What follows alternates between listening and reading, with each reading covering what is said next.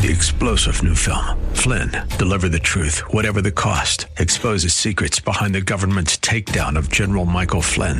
Flynn knew what the intel world had been up to. He ordered the first audit of the use of contractors. This set off alarm bells. He told the truth. He was the most dangerous person for Donald Trump to hire. They had to get rid of Flynn. Flynn, deliver the truth, whatever the cost. Available now. Watch it today. Go to salemnow.com. salemnow.com.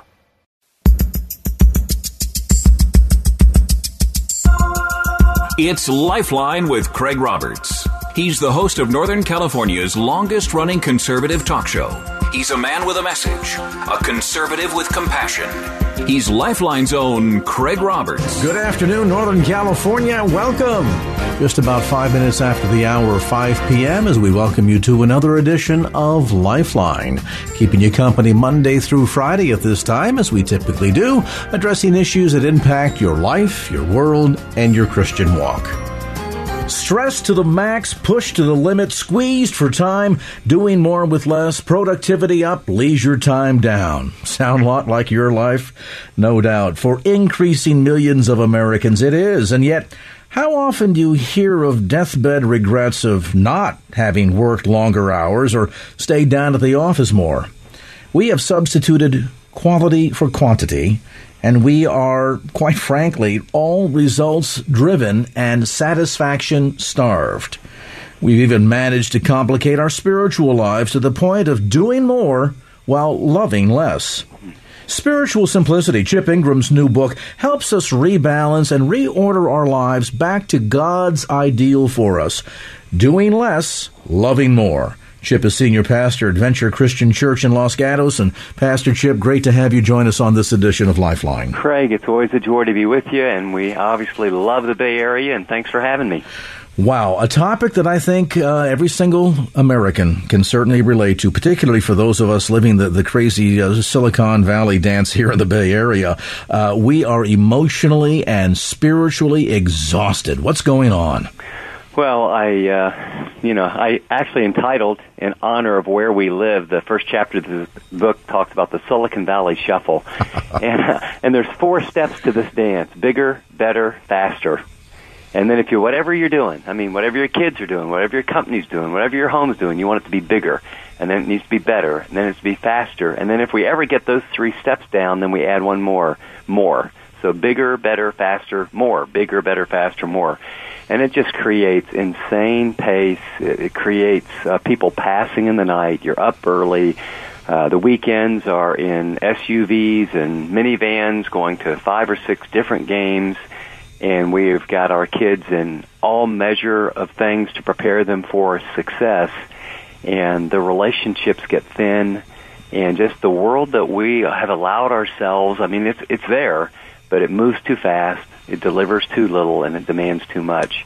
And this book is about God's remedy to that, and that real change is possible. There is such a vacuum of satisfaction at so many levels that people are experiencing in their marriages, in their relationships with their children, at work, even in church, and even their relationship with God. And it's interesting because when I first picked up this new copy of Spiritual Simplicity, Doing Less, Loving More, which, by the way, newly released by our friends over at Simon & Schuster, you can get it at bookstores throughout the Bay Area as well as through Amazon.com, I thought, okay, this is probably what we've kind of come to anticipate when we deal with this topic of overstressed and undersatisfied. And that is, Chip has written a new book here that will give us some insights, the strategic focus on time management and organization.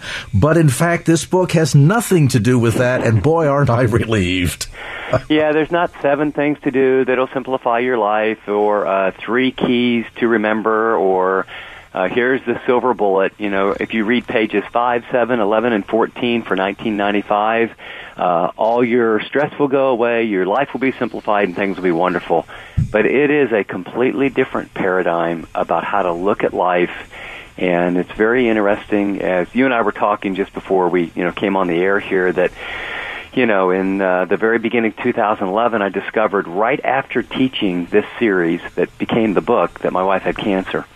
And I like you. I live in Silicon Valley. The church is experiencing some exciting things. Living on the Edge has had a real explosion in the last 3 or 4 years, and so should I go to this city, and I've got to finish this book, and I need to speak there, and, busy, full, and, I have driven some stakes about time with my wife and time with the Lord and things, but still just overwhelmed at times. And it was really interesting, Craig. 2 days after we found out she had cancer, and then we learned that we were going to do some surgery, and then we'd have a number of treatments. Literally, it was the easiest thing I've ever done. 2 days earlier, I agonized. Can I be in New York? And if I'm there, then can I get in Chicago in time? All these. I canceled everything. I canceled everything for 6 or 9 months, other than my basic responsibilities of teaching here at the church and meeting with our staff. And you know something? And then I went through every treatment with my wife. And I had time. And you know what? All that didn't matter. And the thesis of this book, and we'll talk about how to get there, is if you choose, and I hope you don't need someone to get cancer or the death of someone, but when you choose to say, I'm going to love more, I'm going to make sure this relationship is where it needs to be, you just start doing less. But the irony was the church grew like never before. Living on the Edge had its best year. My wife and I's relationship was like, we've always been close, but it was like, wow, as hard as it was, that intensity and that pain together. Fortunately, she's come through it all and has good health, but I just want to let people know it's really a new paradigm. It's not about doing more. It's about loving more. Well, that's just it, because so often we define ourselves and sort of the measure of a man or a success that marks one's life based on what we've done, what we've accomplished, and seldom, if ever, defined on how we love. And yet, throughout Scripture, what's demonstrated is not what we do or how we do it, but why we do it, the motivation, and how we love. So you're really shifting this away from the notion of get more satisfaction out of life, get more organized, get more things done. No, it's rather moving away from kind of that stereotypical bigger, better, faster, more paradigm that we've all lived by in these 50 and 60-plus hour work weeks, to now understand how quickly time slips by and that we need to completely change up the conversation from being defined by what we accomplish in life to rather being defined by how we love. Wow.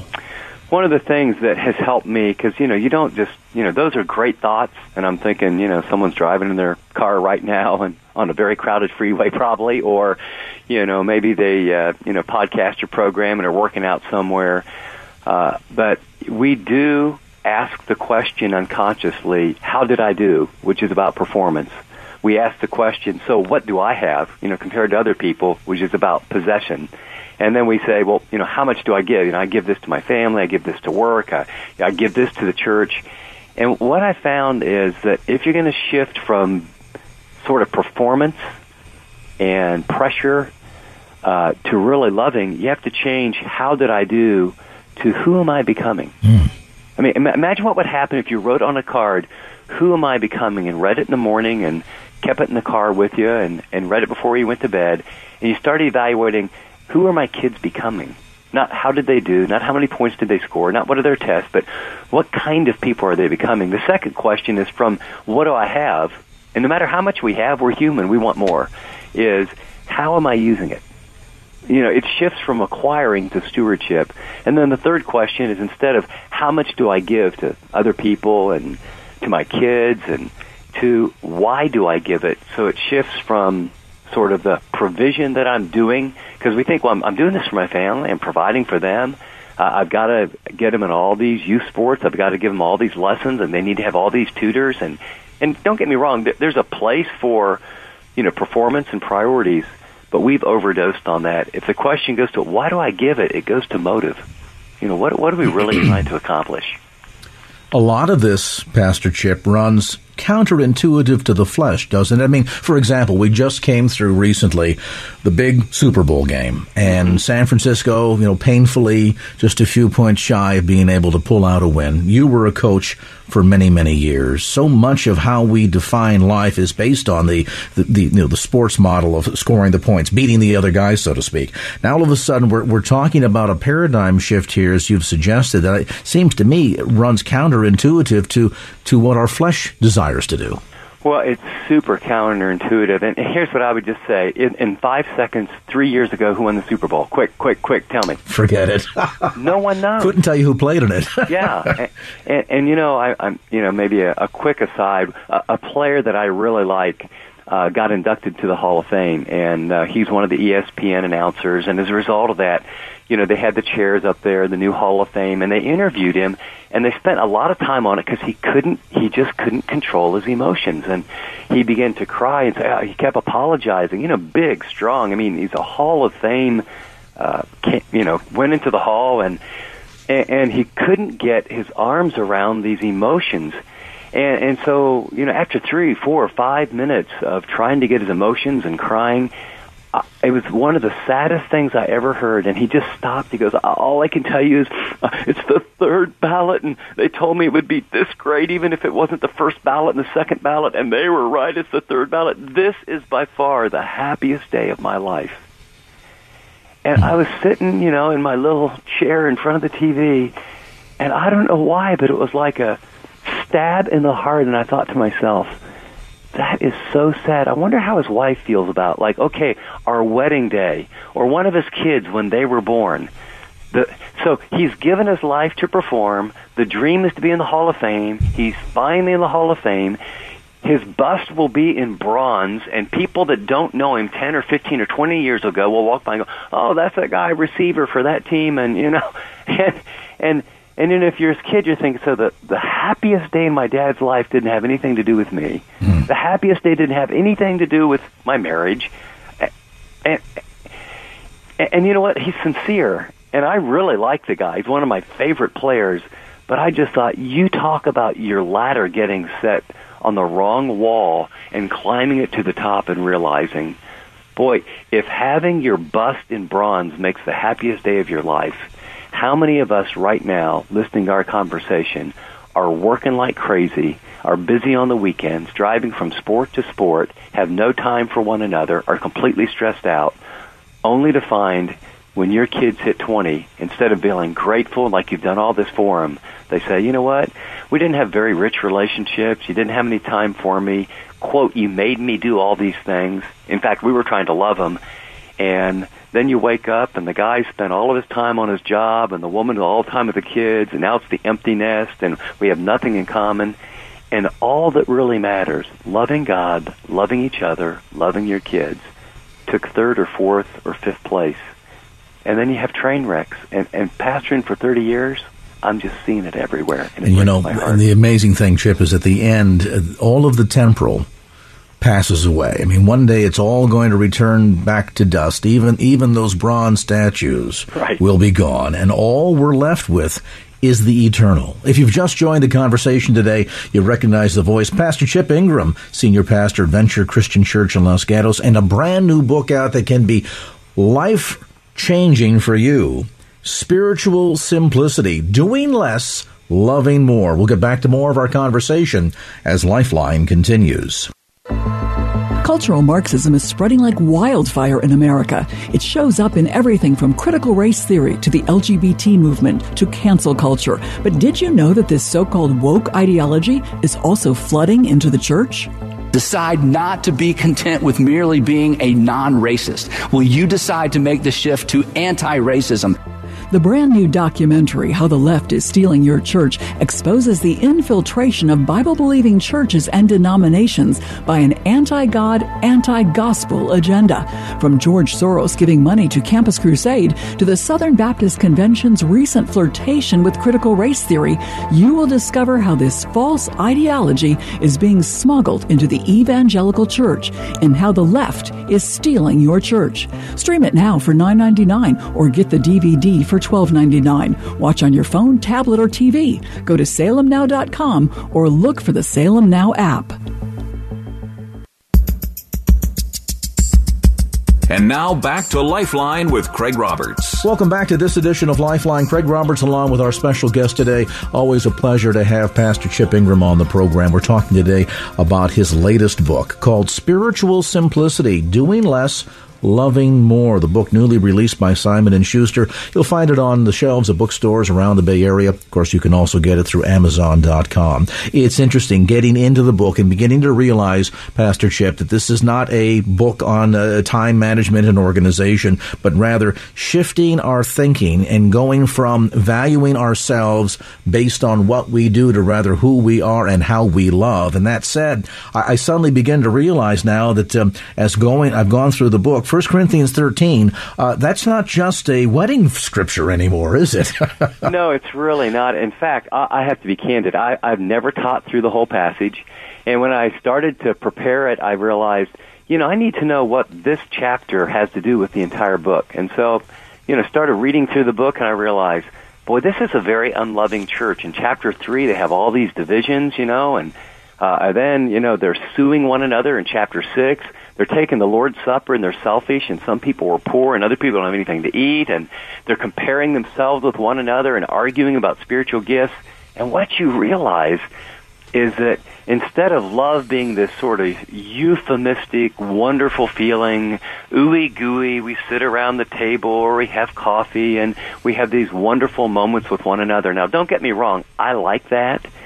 But what he really does is he gives them the antidote to rushed lives when you hurt one another, when you fail one another, when you have misplaced priorities, and when you just have differences that put you at odds with one another. And so really what I love about this, if people have been listening and feel kind of negative, like, oh, man, I could never get there, it's really in the form of, so how do you love someone who's hurt you? Because that's where the rubber meets the road. How do you love someone when they're really different? I mean, sometimes our kids are really different. How do you love someone when they fail you or when you fail? Or when your priorities are, we just talked about, when your priorities are misplaced, what does love look like? And this is really a book that walks very practically through, okay, you just got wounded or hurt by your mate or one of your kids or a friend. How do you respond in love? Well, it's patient and kind. You absorb the blow and you give them a hug. And we talk about what that looks like. That begins to build a bond in the relationship. That brings transformation. What I found almost startling, in a sense, is the amazing comparison between the mentality of doing that exists not only outside of the church, in the working world, the Silicon Valley shuffle, as you call it inside the book, but also inside of the church. That amazing chapter where Paul talks about the fact that doing things, be it speaking in tongues or having the gift of prophecy or having knowledge or faith enough to move mountains, goes through this list of activities, in a sense, of things, of doing things, and ultimately comes down to this, that all of that together, absent love, and I am nothing. Yeah. Wow. I mean, it is startling. I mean, I put a little equation in the book, everything, and just add, everything. Great kids, great marriage, everyone thinks well of you, good income, upwardly mobile, good SAT scores, leader in the community, everything minus love equals a 0. Yeah. Or anything, this one, someday, some way, if only, my son gets into Stanford, or if only, the company goes public, or if only we can resolve this big marriage. Anything minus love equals a goose egg, a nada, a 0. And what's weird is you realize, even like you just mentioned, spiritual things. I mean, if I have these amazing gifts or amazing faith, or even give your body to be burned, it's a picture of being a martyr, or literally giving all your money away. Isn't it weird to think that you could give all your money away and really not be loving at all, but do it just to get strokes from people? Mm-hmm. It really is sort of, it cuts through all of life and begins to give you a completely different metrics about how you measure success. So if we begin with the premise here that love is the answer, that certainly begs, of course, what and then is the question. And toward that end, you walk us through in the early chapters of Spiritual Simplicity kind of a prescription for some of the initial steps to get off of the crazy treadmill and the manner by which we define our sense of success in life to this love focus. And with that, take a moment, if you would, Chip, and walk us through, I think there are 3 initial or key prescriptions that you offer the readers. Well, I say, first of all, that love, it demands focus. And certainly, you know, the thing is that's not rocket science. But, you know, we do get so fragmented. The secret to simplifying your life, you really have to focus and say, and it's hard to be honest, what really matters. I mean, if I was a doctor, you know, the love doctor, I would just sit down with people and say, okay, what really matters? And let's look at not what you say, but let's look at your time and where your money goes, okay, and where your energy goes. And then my prescription pad, I would write, okay, let's get our focus on love. Second is you can only do less when you choose to love more. And so let's get out of, I mean, you're smart people, you know, time techniques and time management and, you know, schedules and calendars. Obviously, there's a place for all that. But what if you put in your calendar? I mean, I remember when I made a to-be list instead of a to-do list. I was working 85 hours, 90 hours, and talk about a workaholic. I mean, I was doing like 85 or 90 hours, and this was when I was pastoring not a mega church, but a mini church. There was 35 people, and I was so insecure and felt like I needed to meet everybody's needs. I mean, I actually went to the doctor, and he just said, man, you're going to kill yourself. And what I realized what I was doing was, you know, I just felt compelled to please everybody all the time. And what I didn't understand was the second thing where, one, you make love the focus, and you do it by choosing that. And so I stopped and I made a to-be list. And okay, I want to be a man of God, and I wrote in my calendar time with God in the morning. I want to be a great husband, and I wrote in a date with my wife every week. And eating dinner 5 out of 7 days. It was crazy. And I wrote all the things that would make me the kind of man and father I wanted to be. And then I just said, you know something? I never get my to-do list done anyway. So I'm going to make my to-do list on the right, but I'm going to put my to-be list in my schedule. You know, I met with my kids. We ate dinner together. Things that people seem weird now. And I look back now, and I've been, you know, I guess I was about 28, 29 years old. And I'd only been married a few years, had 3 kids at the time. That was the biggest transition. And what I can say now, with all my kids grown and now having kids, I don't have a single regret. You know, and what's profound about that is that to-do list, as everybody listening to our conversation right now, Chip, knows, it never ends. Scratch 10 items off and you add 20 more. I mean, a lot of us in business do that every day. We start the day, we make up our to-do list, and if you're lucky, if there's 20 items there, you might, in a really good day, get through 15 of them, and then you start tomorrow fresh, and you think, well, I've only got 5 left, and then I'm done. No, in come 20 or 30 more. You're never going to accomplish the to-do list. That's going to be forever. It is. But and you can focus on achieving success in accomplishing the to-be list, can't you?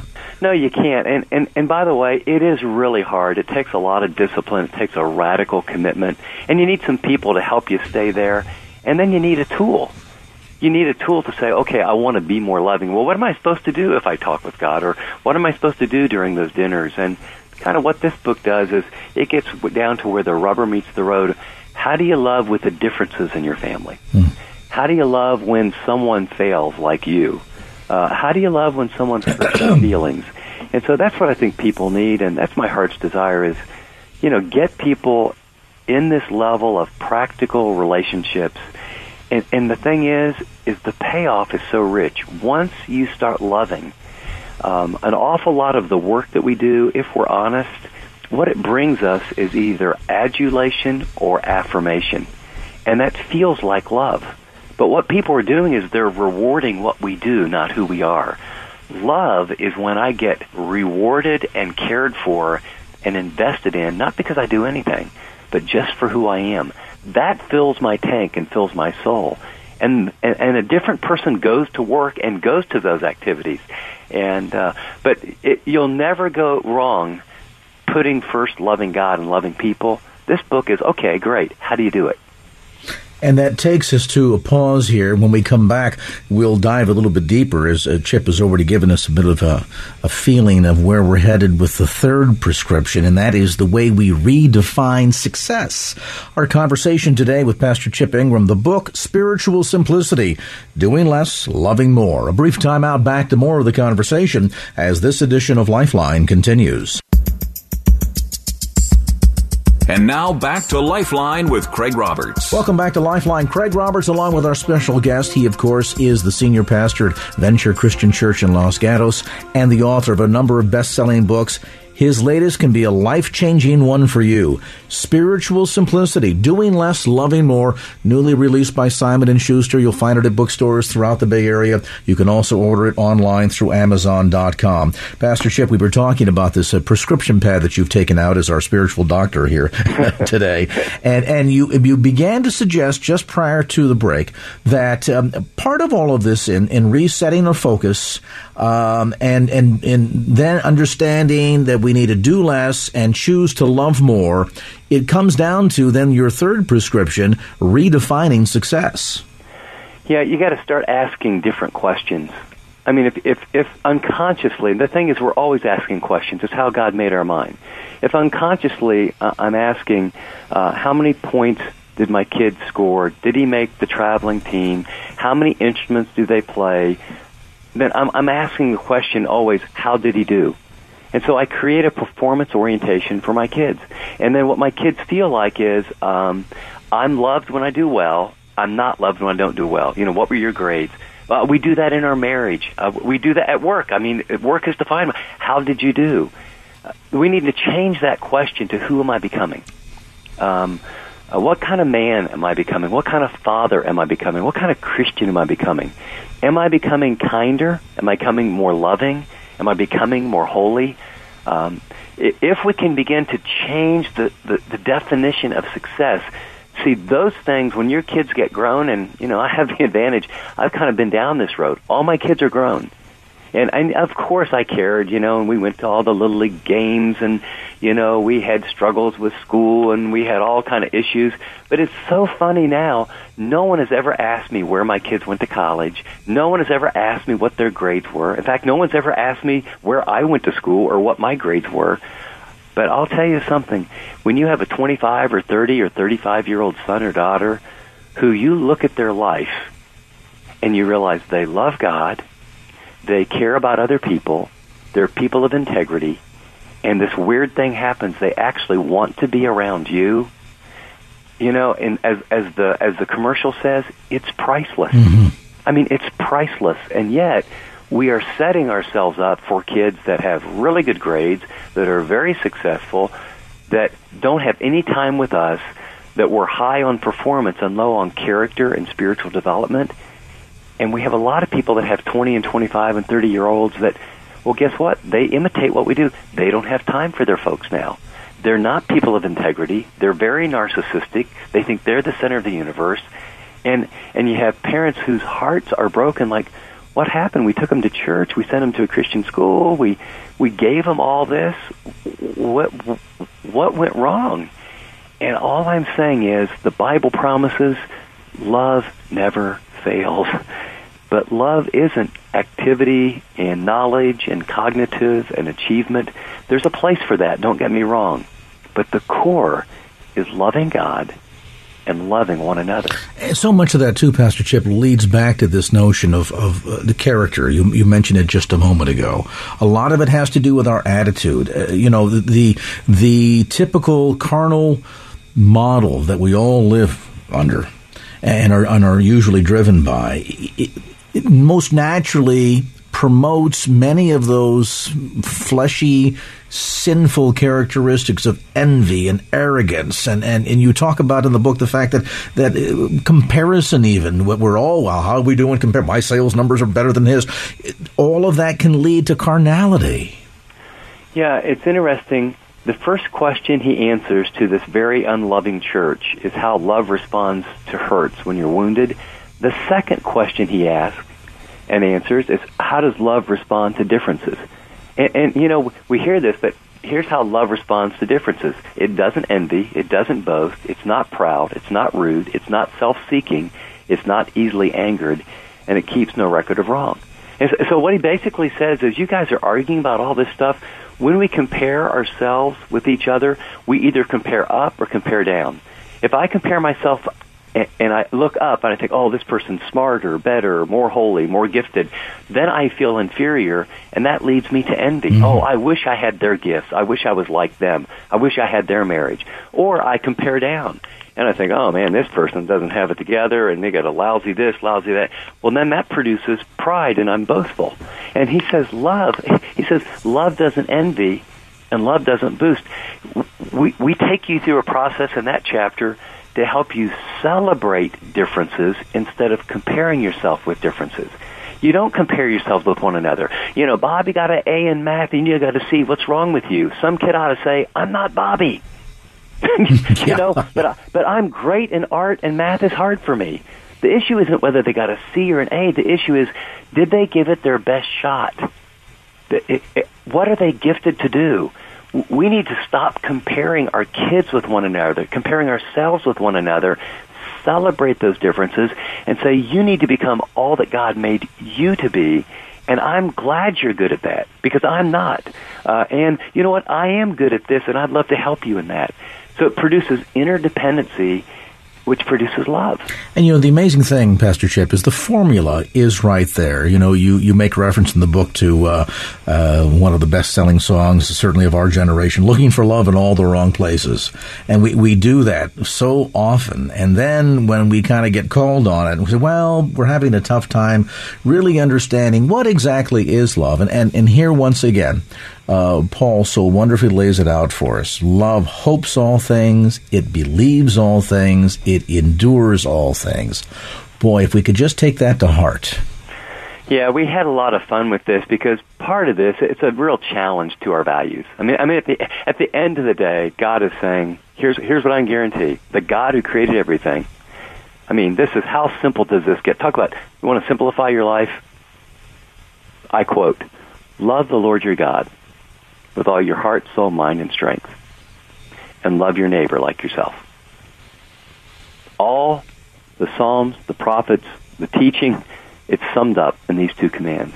And so, you know, that one, it's really simple, but applying that is really complex. So one of the things we did is each chapter we talked about sort of a hit song from different eras, and it made it kind of fun to help people. You kind of have to have a little sugar for the medicine to go down well. So, you know, looking for love in all the wrong places, who hasn't done that, right? In success or sex or money or fame. And yet, here's God says, here's where you can find it. And he longs for us. We have a gracious, caring Heavenly Father who will take us right where we're at, forgive us for where we've been, and then infuse us with the power to really be able to receive His love first, and then love people that matter in your life. And I guess to a great degree that really is the key, isn't it? You know, we have to dispense with defining ourselves based on what we do and what we accomplish, to open up room enough in order to engage in that rewarding, deep relationship with the Lord as we learn more of Him and are more intimate in our fellowship and our relationship with Him. We begin to discover more of God's character, and then we just simply say, copy Him. I mean, it's the purest form of discipleship that one could ever imagine. But it's hard to copy and emulate the way the Lord loves if you haven't experienced it. Well, I'd say it's impossible. You can't impart what you don't possess. And I think there's an awful lot of our dear and sincere brothers and sisters listening to us right now, that, and we've all been there, where life has gotten so busy and there's so many demands that time alone with God, to, in an unhurried measure, stop and talk to Him about everything on your heart, to tell Him, you know, I've got the rest of the day and I don't know what to do, and I feel hurt about that, I feel angry about this, I need your help, I've got 2 big meetings, I don't know how we're going to pay next month's bills. Lord, I need your help now. Open His Word and let Him speak to you. the great majority of Christians somehow have allowed that special time where you experience God's love and power. Somehow we don't have time for that, and then it's like trying to drive a car without any gas in the tank. And so we don't experience God's love, and then trying to give that, your son or daughter makes you mad and you snap at them, or your husband or wife says something, and so you shut down. And we can't give supernatural love to people who don't deserve it unless we receive it. And I just think you're right, Craig. If there's one thing I could give to every Christian hearing our voice, it would be stop first and let God love you. Just stop and make that the priority, and then just ask Him. Ask Him for the power and the grace, and that always is related to being in His Word. It's always related to talking from the heart, and it's always related to doing life in community with other believers. Pastor Chip Ingram with us today. A look at spiritual simplicity, doing less, loving more. We'll be back with some closing thoughts from Pastor Chip as this edition of Lifeline continues. And now back to Lifeline with Craig Roberts. And welcome back. We're in the home stretch of our conversation today. Our guest, of course, a very familiar voice to KFAX listeners. He is Pastor Chip Ingram. Got a new book out called Spiritual Simplicity, Doing Less, Loving More. By the way, sometimes these books attempt to be very deep, very profound, very thick. This is not one of them. This is a book that takes you deep, but does it in simplicity, even as the title suggests. And a book that probably in the course of a couple of days you could read, take to heart, begin to apply these thoroughly biblical principles, and begin to see God do a revolution in your life. You can pick up a copy of Spiritual Simplicity at any Bay Area bookstore, or simply order it online through Amazon.com. The publisher, of course, Simon & Schuster. Well, Pastor Chip, as we head down the stretch here, you get in toward the end of the book some very important steps, suggesting that this is kind of some of the things that we need to do in order to see this work out in our practical life. And I had a kick as I read your list of step down, step away, step in, step out. I thought, well, at first it seemed like instructions for maybe square dancing, but in fact, it's great practical instructions to learn how to apply these principles to achieve spiritual simplicity. Walk us through. Greg, I'd be glad to. Step down, and this is where it all begins, is you have to surrender. You just have to say, Lord, I'm going to bow before you and realize that loving you and loving others has not been the priority. I want to own that. I want to confess that. I want to ask for your help. And I'm going to surrender and say, I will do whatever you want me to do. And then I think step in is realizing that no one can do this alone. I mean, this is not like, I had a guy tell me, hey, thanks, it was kind of short, kind of simple. I read it in about 2.5 hours. And but just reading a book will maybe put some good ideas in your mind.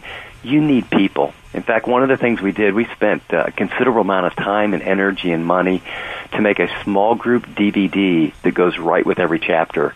And that's available at livingontheedge.org. But and we made the teaching time just about 20 minutes, so there's plenty of time to really discuss it. But you've got to do this with other people. And then I think the third one is step up.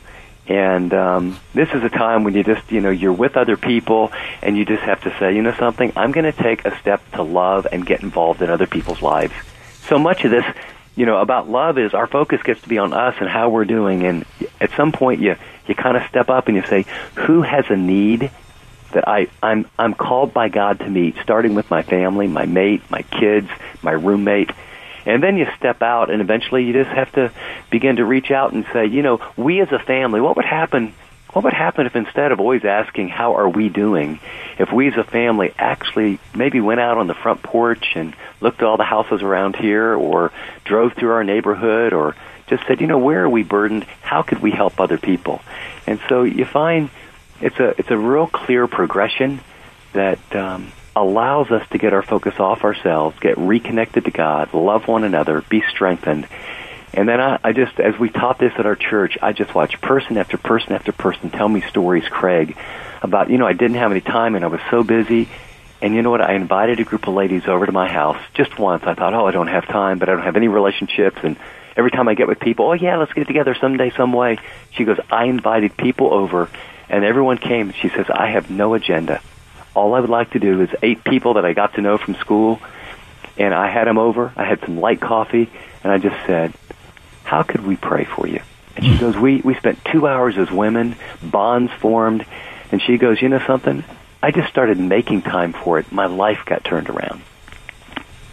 You know, and the amazing thing about that is if we take that focus off of self and put it on to others, not only are we helping to fulfill that greatest commandment and the Great Commission, but it takes us back, as you do in the final pages of the book, to what it really means to be a disciple of Christ. Spend a moment on that, would you, as we conclude our conversation today, Pastor Chip? Well, at the heart of, I think, what God made me to do is to help Christians live like Christians. And I think the profile of a disciple, when you're really loving people, rather than make it some sort of vague feeling, after 11 chapters in Romans of God describing what his love for us looks like, in chapter 12 he says, let me just give you a profile. In fact, I believe if there was a big server in heaven and you could log on to heaven.com/disciple, I think the server in heaven would put this on your computer, and it would be, here's a picture or a profile of a genuine, authentic, loving disciple. Loving God is your surrender to him. You offer your body as a living sacrifice. Loving God means that you're also separate from the world's values, where you're not conformed to this world, but you're transformed by the renewing of your mind. And then we not only love God, but we love ourselves. And in verses 3 through 8 of Romans 12, he says you need to have a sober self-assessment. Don't think too high of yourself. Don't think too low, but an accurate view of who you are, what's your strengths, what's your gifts. And then he tells us how to love believers. And he says in verses 9 through 13, you know what? You serve one another in love. You take off your mask. You be devoted to one another. You do life in community. And then finally, at the very end of this one chapter, he says, well, what about those who attack you? What about the evil in the world? What about unbelievers who are just completely against you? How to respond? He says, bless those who persecute you. Bless and curse not.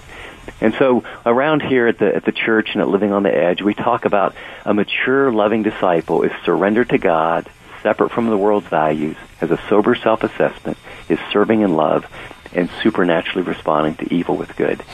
And, the amazing thing, I think, at the end of the day, Pastor Chip, we look at these principles of doing less and loving more, and we see that prescription that Paul offers through books like Corinthians. I think the payoff is incredible, because not only does it mean that we have our own life-changing and more fulfilling experience in all of our relationships, but what a way to set the world on fire. What a way for the church to impact the world around us in such a significant fashion by loving more. The one characteristic that's absent from the world that we as believers, as the body of Christ, can provide, and that is real love.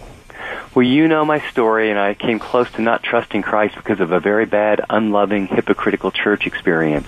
And I came to Christ because I happened to be very interested in athletics, and I was at a camp with athletes who actually loved one another. I mean, in a masculine, powerful, biblical way. And God used that. I didn't know that Jesus prayed that when people love one another like that, it would confirm that the Father sent the Son. But the authenticity and the vulnerability and the way they biblically, in a masculine way, love one another, all I knew was whatever they had, that's what I want. That's how I trusted Christ. And Craig, my heart's desire is when Christians live like Christians, not perfectly, but when we love one another, there will be no more powerful apologetic than all the face of the earth, than people meeting people that go, wow, you know what? You all really love one another. You know, your marriage is different. You really sacrifice for one another. You really care about people that look differently and don't have things. And you live out your life the way Jesus lived his life.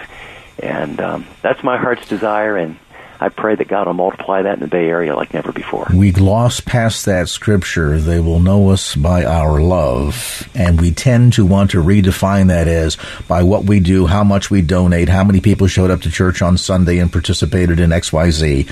No, at the end of the day, the mantle the measure, the yardstick by which we are measured is our love. A look at spiritual simplicity, doing less, loving more. Now, as Pastor Chip mentions, there's also a small group DVD that accompanies this book, and you can order it online through livingontheedge.org. That's livingontheedge.org. Spiritual simplicity, doing less, loving more. Newly published by Simon & Schuster. Its author, our guest today on this edition of Lifeline, Pastor Chip Ingram. Chip, as always, we appreciate the time and the insights. It's an honor to be with you, Craig, and God bless you and the KFAX team. Appreciate it. 3-star General Michael J. Flynn, head of the Pentagon Intelligence Agency, knew all the government's dirty secrets. He was one of the most respected generals in the military. Flynn knew what the intel world had been up to. He understood its funding. He ordered the first audit of the use of contractors. This set off alarm bells. The explosive new documentary, Flynn, Deliver the Truth, Whatever the Cost, uncovers the facts behind this scandal. Flynn told the truth. He was the most dangerous person for Donald Trump to hire. I find out the worst enemy that I'm going to face in my life is right here in America. They took my assessment and they wanted me to change it. And I was like, I'm not changing it. They had to get rid of Flynn. With in-depth interviews, archival footage, and never-before-seen personal records of the man behind the headlines. I just felt like I was drowning. Flynn, Deliver the Truth, Whatever the Cost. Available now. Watch it today. Go to salemnow.com. salemnow.com.